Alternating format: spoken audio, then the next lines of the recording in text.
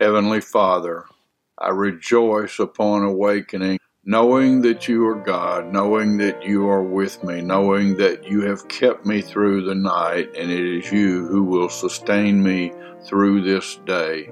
Lord, I look up to you and I say, thank you, Lord. Now help me, Lord, to love you and to follow you and to trust you in all that I do, all that I say, and all that I think. May the words that I speak and the thoughts that I have be pleasing to you, O Lord. Help me today to live in a way that shines your light to others. Lord, pointing to Jesus, not to me, pointing to what it means to follow Christ, what a glorious life it is. With all of its challenges and heartaches and bumps, it is yet wonderful to look to Jesus and know that He is everything.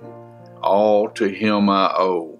Thank you, Father, for your presence and your provision and your power, your peace that passes all understanding. May I be fully dressed today with the belt of truth, the breastplate of righteousness, my feet shod with the readiness of the gospel of peace with which I stand, the shield of faith, the helmet of salvation, and the sword of the Spirit, taking it up, the Word of God, praying in the Spirit in all things. Forgive me of my sin, cleanse me of all unrighteousness, and lead me, Lord, in the way that is everlasting. And Father, as I pray this prayer, I pray it not just for me, but I pray it for all who are in the body of Christ, all those who have been born again, all those who are looking to you as their hope and their salvation. Praying also for those who don't know you to come to know you as Savior by grace alone, through faith alone, in Christ alone.